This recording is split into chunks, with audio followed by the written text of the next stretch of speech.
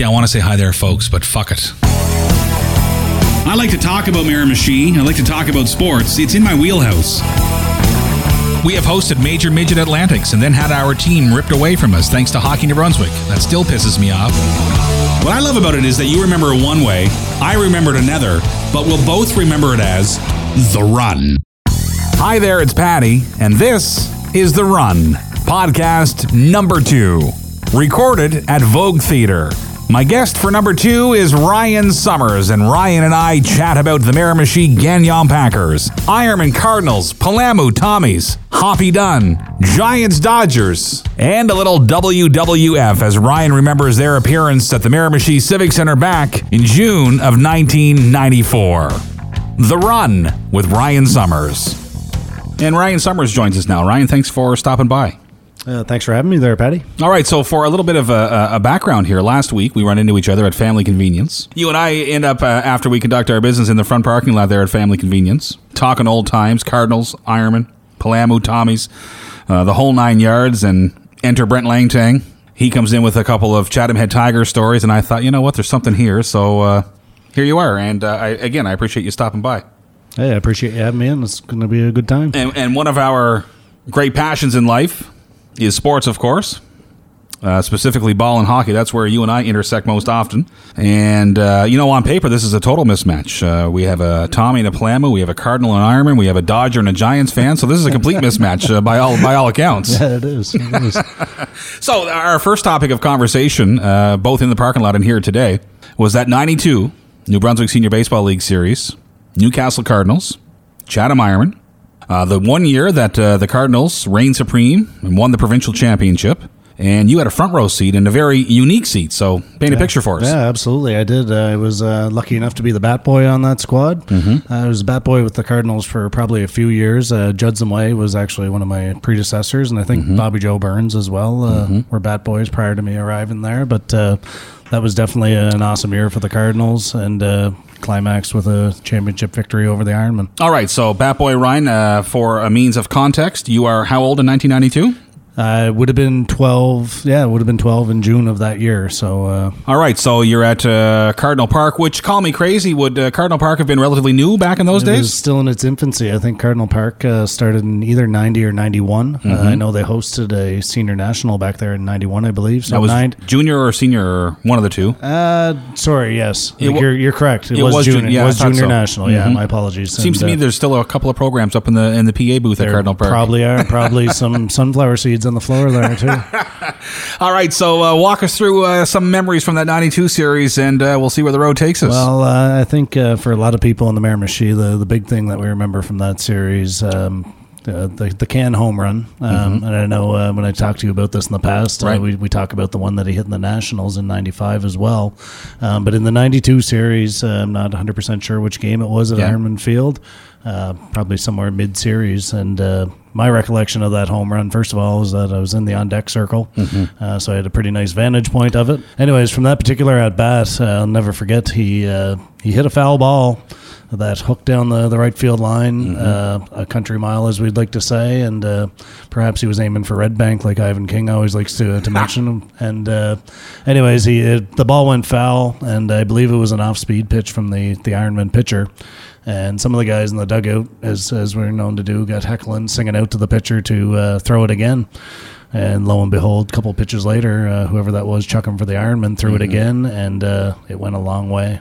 Yeah, Cam was one of those rare guys. And look, a gentleman, as you well know him better than I do, a gentleman off the field. Big time, yeah. And a great guy on the field, but when it came time, you wanted to win a ball game, and look, I would guess Robert Stewart would have been the coach, correct? Yeah. So in any situation, in any series, in any game, whether it's in May when you're starting the season or September when you're trying to beat the Ironman in Game 6, John Can's your go-to guy. Sure. That's the guy you want. Yeah, absolutely. Runner on second with a couple outs in the bottom of your inning. Sure. John Can's your guy. Yeah. No Can't question. go wrong there. So listen, let's go around the Cardinal lineup here, and little Ryan would have been in full fanboy mode. Yeah. Excuse me, much like I would have been in those days with the Ironman. Well, you know what? As much as I hate to say it, at the age of 42, still am at this point in my life. It's all right. Just can't get it's in the blood. You know how it goes. Sure. But But those guys, and I can remember the first time, and I was saying this to Jerry Green a few weeks ago, I can remember the first time I went to Ironman Field, and I had heard of the Cuffeys and the Art Leggetts and the Jimmos, Sorrells, Hardy. You the list goes on and on and on. Sure. You just couldn't imagine you were seeing them in person. You know what I mean? They were like the New York Yankees. Yeah, that's right. Boston Red Sox. Call it what you want. So let's go around as best you can recall. Cans at first, obviously, or DH. Yeah, and like I say, I hope that I don't forget any big names here. Cause, we're going off memory alone. It's been quite a while, but definitely some of the stars of that team. You have the Dunnett boys, of course. No question. Michael and Mark up the middle at short, and Mark at second. Behind the plate the odd time as well. Mark would have been. I should mention as well, you mentioned Robert Stewart earlier as well. Manager of that team was the great Gary Dunnett as well. We can't forget him. A legend. And but as far as the rest of the squad went, we would have Ricky McCullum over in third base. Solid ball player. And in the outfield, I believe we would have had Ronnie McCombs patrolling left field. There was a couple of imports on that team as well that were huge in them coming out on top. Jerry Fry, absolutely. And Jay Cole was the other gentleman on the squad that year. They both played a huge role in them becoming the champions that year. Then, of course, on the mound, we got big Chris Burns, who was probably the anchor of that staff of the entire league for a long time. And I believe we had Jamie Wood as well from the left side of things. Terry Wood, another great ball player on that team, who would have been sort of DH/first base mode. I'm hoping I'm not forgetting other guys as far as in the outfield. I believe Brad McMillan was on that team as well. I would figure. And I mentioned to you the other day as well, near positive that Brian Cummings, was a member of the pitching staff on that squad as well. Yeah. And I'm sure there's some other guys there and I'm possibly forgetting. All right, so let's go back to yourself. Your connection. How do you end up as Bat Boy, other than being there all the time? Most likely through, of course, minor ball, just being a part of minor ball and being around the fields all the time. And like I say, a couple of the guys were sort of doing the Bat Boy thing probably before I joined the team that year. Most likely, I would say the Dunnett. The Dunnett family has been close to the Summers family forever. Did you grow up in that relative neighborhood too? Yeah, absolutely. Okay. Well, no, not. Gary and Mark and Mike there in Irma, their house was down by Croft. Right. I'm up above the tracks. You're above the tracks. Elementary. Okay. But my dad and Gary were super close, and I've known the family my entire life. So, I played many games of hockey in the basement at the Dunnett household, probably going back to when I was 4 or 5 years old. So definitely been close to that family, and I would have to guess that's probably how I managed to become Bat Boy with the Cardinals at that particular time. So let's take mid to late 30s Ryan Summers out of the equation here right now, and let's go back to Bat Boy. Ryan, were you, despite the fact it was Chatham, Newcastle Cardinals, Ironmen, but were you consciously aware at your age that this was big and there was a lot on the line here? Yeah, there's no question. And like I said to you the other day, I feel like the Ironmen had sort of gotten the best of the Cardinals in the years prior to that. And I would have to check the history books to see if that's accurate. But I know it meant a lot to those guys to finally come out on top of that particular rivalry. And as far as the whole Chatham-Newcastle thing goes, when you grow up playing in it, whether it's on the ice or on the field, you can't help yourself. It's a big deal. 100%. And I would say, for myself anyway, I took it really seriously as a kid. I guess it was ingrained in me, family members, 100%. Friends, whatever. Look, I would rather lose to Fredericton than Newcastle back in the day. Exactly. No question. Exactly. And that's what it was like for me, definitely in the earliest years. Like I say, whether it was ball or hockey. And interestingly enough, when you start to get a little bit older, like by the time I was playing high school hockey, it was against the same guys that I'd been playing sports against for, 10 years or more. Right. Still definitely wanted to win, but had basically formed friendships with a lot of those guys along the way too. So it was interesting how that kind of changed over the course of a decade, I guess. Look, I don't think, and I'm talking sports only. Yeah, we're Miramichi now, and like you had just alluded to, the kids are growing up together. Yes, they go to schools on opposite side of the river, but when they're playing ball, we have the Miramichi Twins, we have the Miramichi Wild, we have the Miramichi Timberwolves in minor hockey, and they're playing together. And it's fantastic, and it's working, don't get me wrong, and there's great people involved. You know them every bit as well as I do, and if not better. But you know what? There was nothing wrong as you go back through your mind. There was nothing wrong with that rivalry. Just intense competition, and it was what it was. Yeah. And look, I guarantee you that. Well, look at your Cardinal lineup. I'll look at my Ironman lineup, or your Palamu lineup, and my Tommy lineup. I guarantee you, if the game were on a Thursday, that your juices got flowing on a Tuesday. You just couldn't wait to get to the Civic Centre or wherever it was, or ball field. Sure.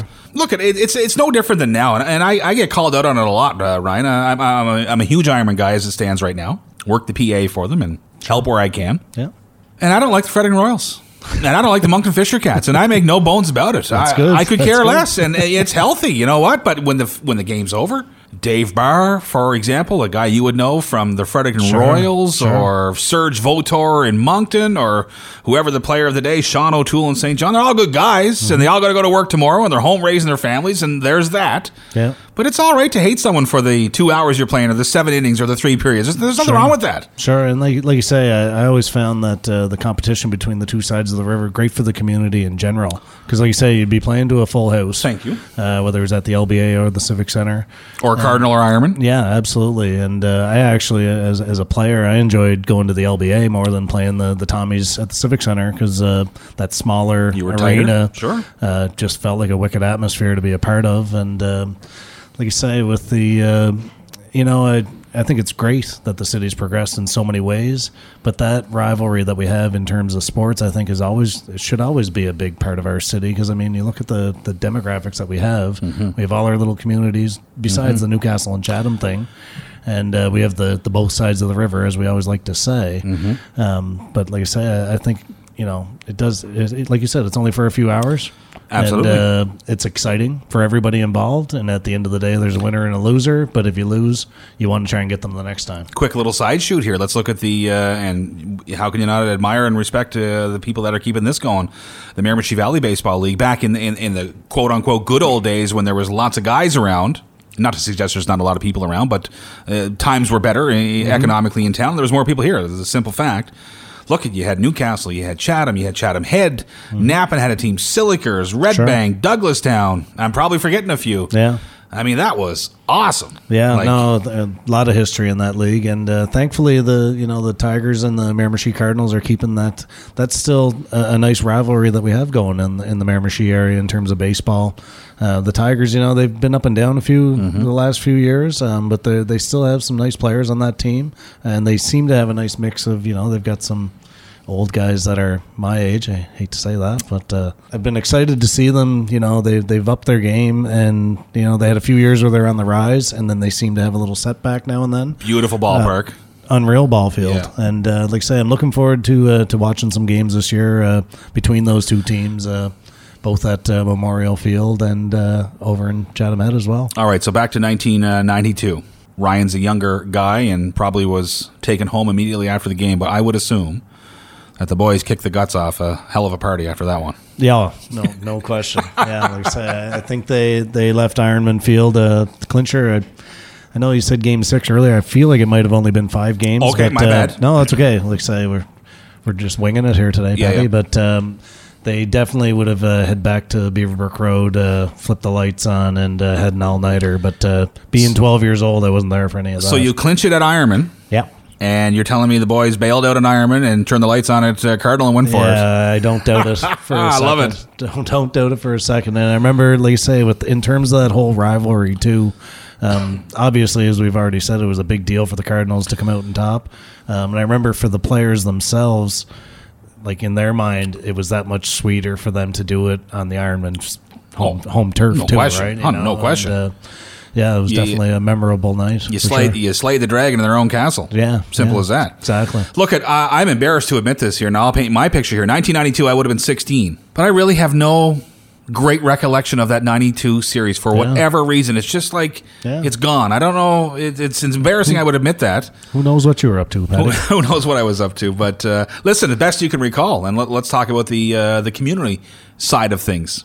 Cardinal and Ironman are packed, right?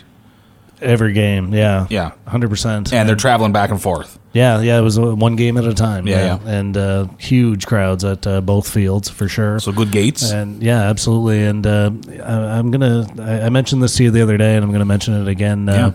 Hopefully my facts are straight on this, but as far as memorable moments go with that series, I think I told you that Game 1 was in Cardinal Park. and Ronnie Hardy was catching for the Ironmen. Oh, this is the collision. Yeah. Yeah. Go ahead. And this is awesome. I hope it's 92 series. If I'm wrong, I'm wrong. I was definitely there when it happened, and I'm near positive it was game one of the finals that particular year. Yeah. But the Ironmen were clinging to a 1-run lead. Yeah. There's one out in the bottom of the ninth. I guess it would have been in those days, right? They're still playing 9 innings. Yeah. And of course, the Cardinals are trying to tie it up with a tying run on third base. And there's a mid-range fly ball to left field. And Big John Can is going to try and tag up. You got a great memory. He's going to try and tag up and come home with the tying run. See, now, and let me put the brakes on you there. Sure. John Can in 1992. John Can in 2019. I'd rather run into the passing train in Newcastle than John Can lumbering home from third. Absolutely. Go ahead. Sorry, I interrupted. No, that's okay. And like you say, if my year is wrong on this, maybe we'll find Ronnie Hardy someday and ask him, because I bet you he remembers. Anyways, admittedly, like I say, we're not holding back here. I'm hoping that John can come down the line and score the tying run. 100%. Meanwhile, I'm hoping Ronnie Hardy can hold on to the ball and tag him out. Exactly. And anyways, I'll never forget it, because it felt as though you could actually hear John Can thudding down that third baseline trying to beat the throw. Yeah. And the throw beat him by a long shot. And we all knew what was coming. Was Ronnie Hardy going to hold on to the ball or not? Again, different times. You could run a catcher in those days. Yeah, that was the play. That was it. Yeah. And anyways, like I say, even as a abashed Cardinal fan, that night I'll never forget that John Can hit Ronnie Hardy. And Ronnie Hardy held onto that ball for the final out of the game. Yeah. And I was just awestruck. And like I say, even though I was maybe a little disappointed that we didn't score the tying run. Yeah. I remember I looked at Ronnie Hardy and I was like, no, that's a hell of a ball player right there. But I agree with you. But let's dissect that little 5-second window of time following along what we said earlier. So much going on there. Games on the line. Mm-hmm. Cardinals Ironmen. Mm-hmm. John Can wants to run over Ronnie Hardy and wants to score the run. No question. That's the only play. Yep. Or Robert Stewart's never talking to him again. Really. Meanwhile, Ronnie Hardy, whether it's Ryan Summers, Patty Quinn, or Big John Can, he don't care who it is. He's holding on to that ball. Exactly. In that 5 seconds, it just encapsulates everything that would have been going on that whole Chatham Newcastle Ironman card, the whole thing. That's right. In that play alone. Yeah, and like you say, those are great memories. The two sides of the field, the left side would be the Cardinal disappointment. Right. And the right side would be the Ironman rejoicing, right? 100%. That he made the play. 100%. Say it's a line drawn right down the middle there. Yeah, 100%. Yeah, definitely. And like I say, it's etched in my memory. And like I say, if I'm off on the year, I know it was definitely one of the greatest plays I ever saw on a baseball field. And just bumped into Ronnie Hardy. I think I told you a couple of days before I saw you. And I'll have to talk to him about it someday, for sure. I guarantee you he would recall it with military precision. Yeah. As though it happened last night. No doubt. You know what I mean? It's crazy. So Packers now, and paint a picture for me here too, because look, I certainly have an appreciation for it. I am a few years older than you. Sure. Fully aware that the Civic Centre was showroom new in 1986-87. But my home base would have been the LBA. So I really have no appreciation for what you folks were going through. And when I say you folks, over here, yeah. So your rink is gone, and again, I think we were talking with Brent out in front of Family Convenience. There was a time, as the Civic Centre as we know it now was being constructed, you guys were up in renews? No, well, my recollection is there was actually one year where they put together an outdoor rink, which is in what would be the parking lot at the Civic Centre there right now. Mm-hmm. Minor hockey-wise, I think I told you the other day, I actually played a little bit over in Chatham. I know, hard to believe. Right? No, I realize Chatham, but renews as well, or am I crazy? I never really ventured up to Is that so? And maybe some others did. And the only reason I'm saying that, Ryan, to give you some context, is I would have assumed in those days, different times, there was more kids, there was more teams. I would have assumed LBA ice time to be at a premium anyways, let alone with inheriting Newcastle minor hockey. Well, I guess, like I say, for myself, I was just at the age where I was going to be joining minor hockey when the Sinclair rink burned down. Mm-hmm. And I do know that there was, like say, it was like a temporary thing. It wasn't for any real big organized minor hockey, but they did have an outdoor rink for us to play on, I guess. And as far as actually stepping on a real arena ice surface, I think I told you the Malone Brothers Hockey School. But we're not talking like family skates. We're talking you were playing games outside? Yeah, and really? I mean just sort of like shinny or scrimmage or whatever. But they were trying to keep her going. Yeah, they're just trying to, there's kids that want to play some hockey. Right, keep the kids interested. Exactly. I got you. And like I say, I went to Malone Brothers Hockey School. Would have been the first time I ever actually strapped on the blades in a rink. Yeah. And then the following year, the Civic Centre would have been ready to rock. rock, so to speak. That's an incredible time in Miramichi sports history. But Ricky's dragging you to the rink. Yeah, and honest to God, like, sometimes you don't remember what you had for breakfast, but you remember everything that happened 30 plus years ago. Thank you very much. I agree. That's the Packers for me, and I was happy to host that Packers night a couple of years ago. Yeah.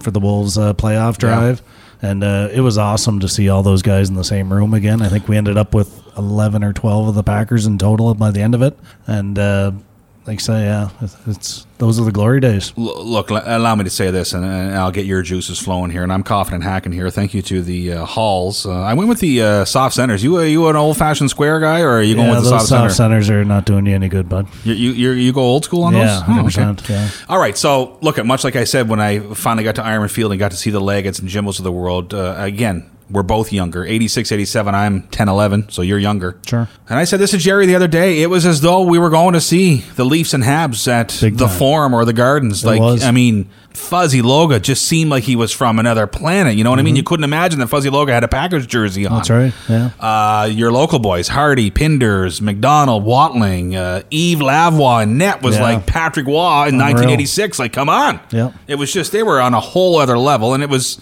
look at Ryan. If I went through my old Rubbermaid totes, I'm doing so on my mind's eye right now, I guarantee I have a calendar or a poster or ticket stubs or something. Program is the other one. Yeah. Guaranteed. And I guarantee they're autographed. Yeah. And you're bang on to say that they were in Miramichi's eyes, they were like the local NHL team. No question. For us, like I say, I had just started minor hockey, and I'll never forget getting an autograph from one of the Packers. They happened to be coming on the ice for, I guess, one of their practices. Sure. After one of ours, one particular evening. Right.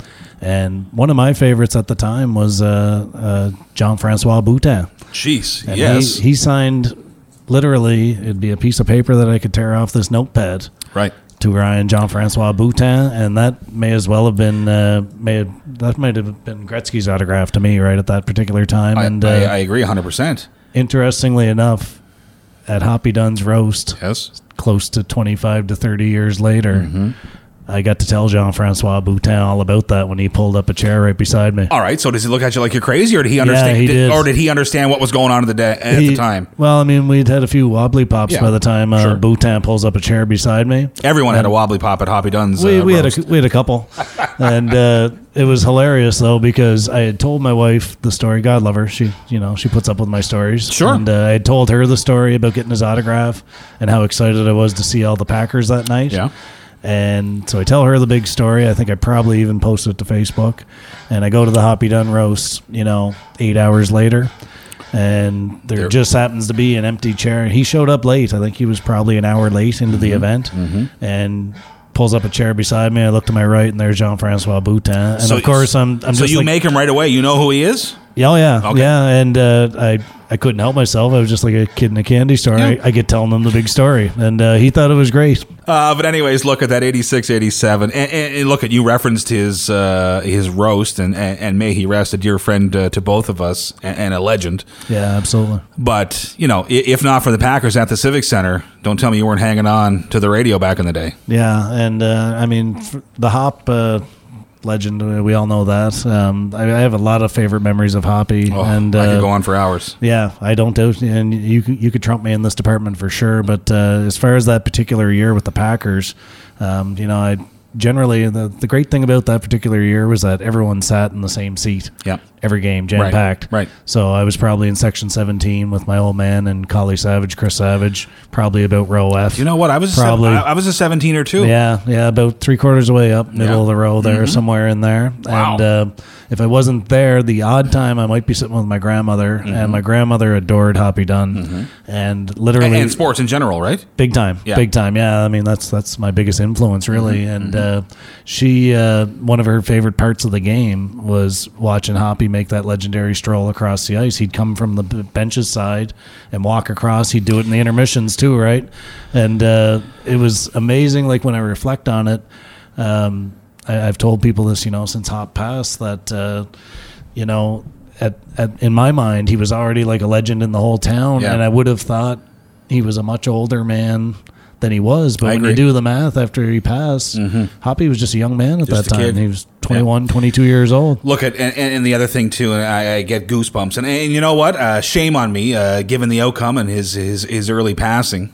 and I apologize if I get emotional here, but I love the guy. Just that sign-on from the headwaters of the Northwest Miramichi to the farewell buoy. Yeah, for sure. Just that in and of itself, when you look back on it now as adults, and now we know where the Northwest is and the headwaters and the farewell buoy, we understand now. Sure. Just to be in that moment. And you know what? It's a conversation we're never going to have, unfortunately, nor did I have with him. And all the times I had the opportunity in hotels, I don't know where he ever came up with it. Like, I just like to think that he was sitting at his kitchen table with a beer or a big glass of vodka, which he was no stranger to. Sure. With his pen and paper like we have in front of us here right now, going, you know what? I need a good sign on. And because you know what? You can't imagine... let's call it what it is. You can't imagine that sign-on being anything than what we remember it to be, which is from the headwaters of the Northwest Miramichi to the farewell buoy. And sometimes he'd throw in somewhere down there below Yvonne Durrell's house. He'd throw that in there just for a little flavor. Shake her up the odd time, yeah. I mean, it was just perfect. And like you say, you're perfectly fine to get emotional thinking of the man because, like for myself, like you mentioned, listening on the radio, I was probably more often than not in the arena, wherever Hoppy was. But I always, I think of my grandmother up in Castles. She'd have that radio beside her bed. Like, she wasn't missing that. Absolutely. And if you asked her about the game, if I didn't happen to catch the game on the radio or hear about it, if you asked my grandmother about the game, she'd tell you a little bit about the game. The score was this and that. But then she'd tell you everything about how great Hoppy was. Absolutely. And give you sort of the summary of Hoppy's call of the game, which was just awesome. And following along your grandmother's trajectory there was a magic in Hoppy in the sense that, and look, I have no problem saying this, and please don't read this anything other than to what it is.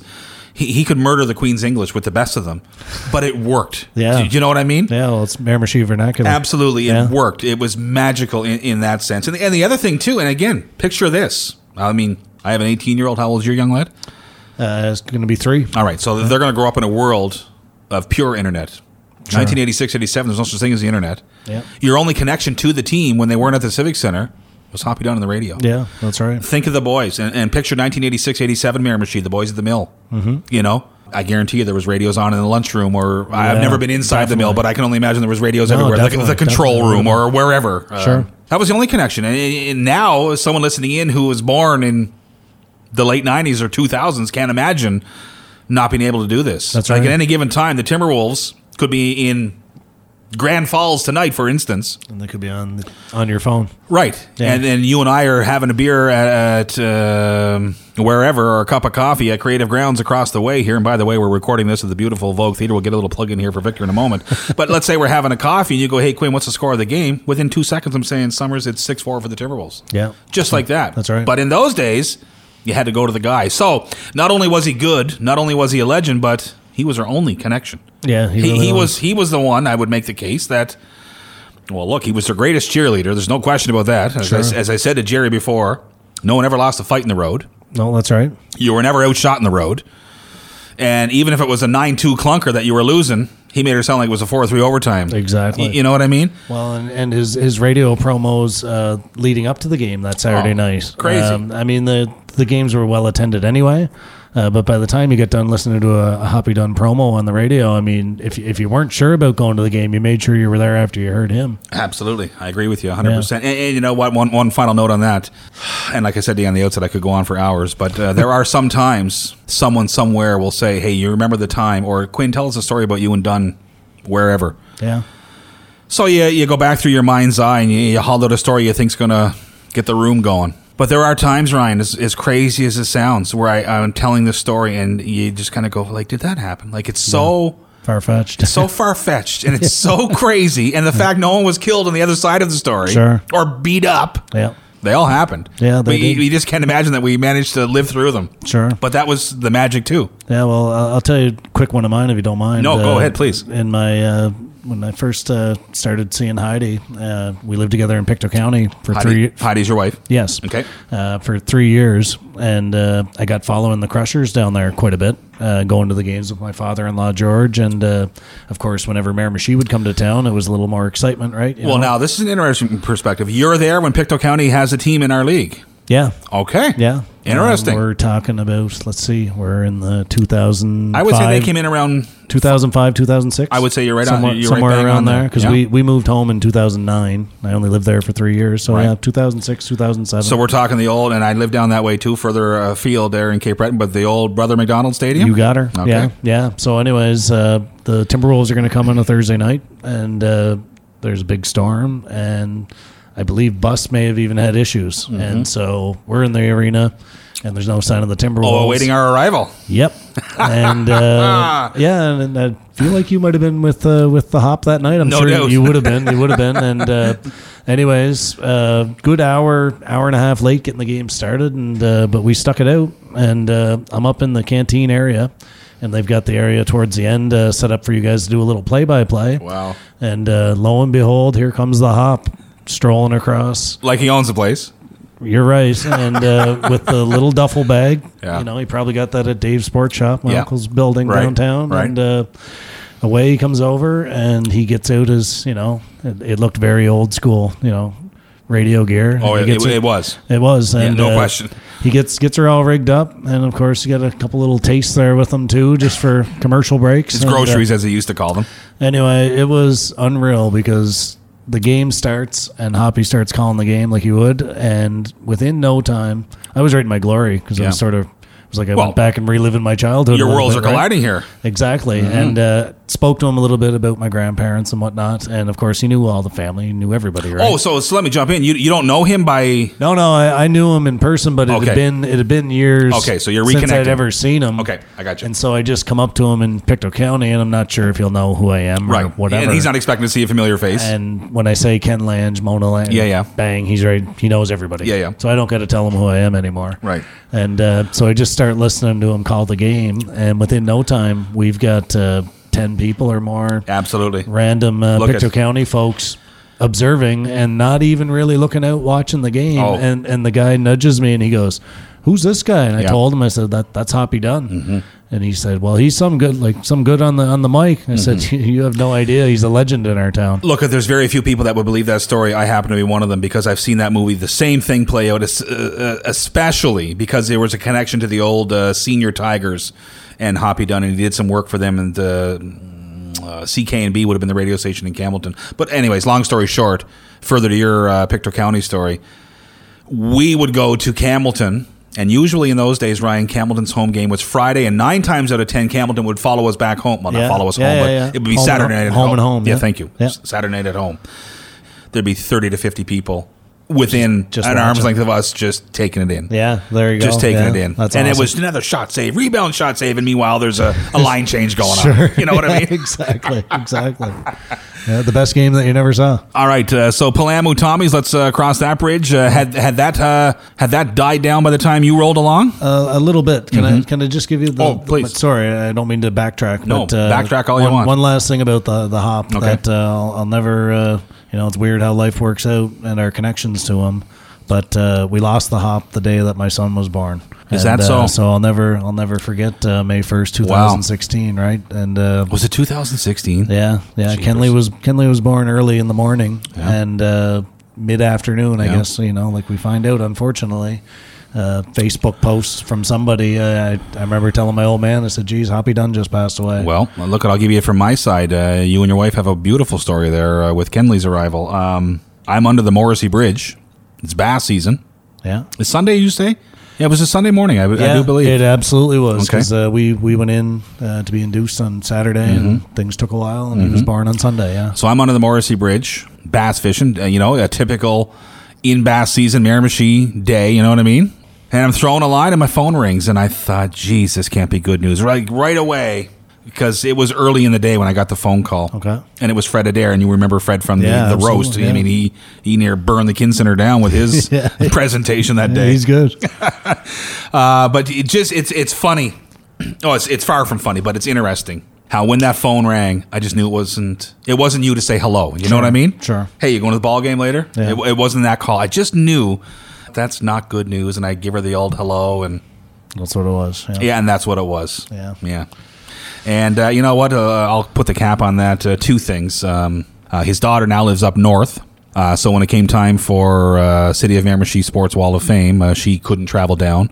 So I got to do that, and I was asked to do the eulogy at his funeral as well. So, and you were amazing, by the way. You know what? It's funny you would say that. I appreciate hearing that. Truth be told, Ryan, City of Miramichi, I have seen because they record them. Mm-hmm. But I really have. I remember Father Fowler. Is it Father Tom Fowler? Yeah. I remember Father Fowler introducing me as the gentleman who was going to give the eulogy. I remember going back to my seat next to Roger Hubbard and his family, and Mr. Dunn was there, and I don't remember the eulogy, and that's crazy. I just went into full blackout mode. But that's likely why it turned out so good, because you just came across just like we're talking about the Hop right now, Patty. It's when you have good memories of someone, it's easy to do. Called me every day, and I think I made mention of it at St. Mary's that particular morning. And this is kind of sums up our theme here. He used to say, "I love you, kid, even though you are from Chatham." That was he said it to me every day. Yeah, I love that. All right, so Palamu Tommies, by the time you roll along, sure, minor hockey, minor balls amalgamated, and that has somewhat been watered. No, I don't want to say watered down, but tempered. No, it really was. I mean, still was a great thrill to get to play in the rivalry. Sure. I actually played a little bit in my grade 11 year as well, like as a call-up, and, it was exciting then. But grade 12 year, had a lot of great games. The Tommies actually won the Northern Conference Championship my graduating year. Yeah. So they had a really strong season. Do me a quick favor. Throw me some Tommies names so I can get a feel for the era. I'm assuming knowing your age, Paulie Henderson and those boys, is that... Oh, Paulie Henderson was on my left wing, yeah, absolutely. Okay, so I know that era. So throw some Tommies at me. Well, Kyron Bowes. Okay, so Jeff Savage, Brian Carter. Jeff Lampke, maybe? Jeff Lampke would have been playing with the Rivermen. Oh, okay, but that era, okay. I get it now. Yeah, okay. And like you say, we had some great games against the Tommies, and but you're right, it didn't, when we went to the LBA, it still had that feel. Yeah. Because, like you say, or if it was Green and Gold Cup time, or conversely, Fall Classic. Fall Classic, absolutely. And, like you say, the biggest difference was the crowds weren't quite the same as they had been, because I'd gone to all those games 10 years earlier. Yeah. When that rivalry was at its peak. Yeah. And it just wasn't quite the same. And admittedly, talent-wise, I've joked with people that the 88 Palamu would have beat us 20-0, right? I mean, those teams were powerhouses on both sides of the river, Tommies and Palamu. But of course, like you say, no Rivermen. Things were different back then. Look, if you need to hear this, and I missed it this year for the first time in like 15 years. Something got in the way. I kind of forget what it was. Doesn't matter. But Sean, my annual contribution to MVHS is I usually work the microphone for the Fall Classic opening. Good, yeah. Introduction of the Palamu, introduction of the Tommies, blah, blah. But if you need to hear this, and yes, these kids all know each other. They've grown up together.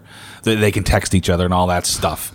The spirit of the two schools is still there. And for that Thursday night game, that one moment, it's like I say in my day-to-day job. If you go to but one game during the Fall Classic or the Green and Gold, you do, yeah. Make it the Thursday game when it's Palamu Tommies. Yeah.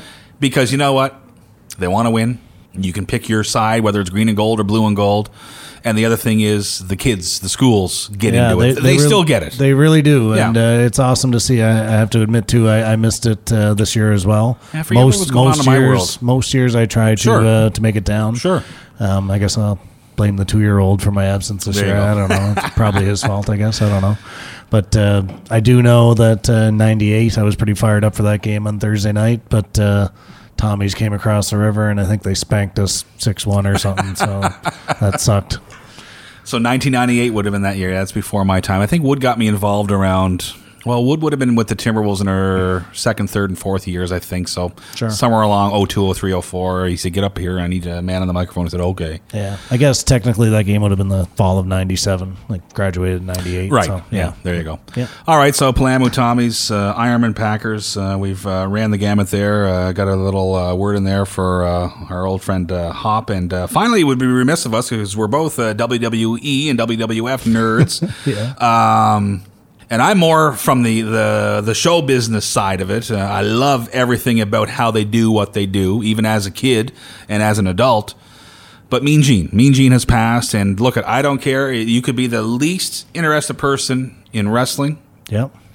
But Mean Gene Okerlund, I mean, the stuff, those promos he cut are the stuff of legend. And you can't help but, again, taking the wrestling out of it, if you're not a fan, you can appreciate the art and the skill. Sure. And look at, I don't know this. You're a little bit nerdier than I on the old WWE, WWF. Thank you. With all due respect.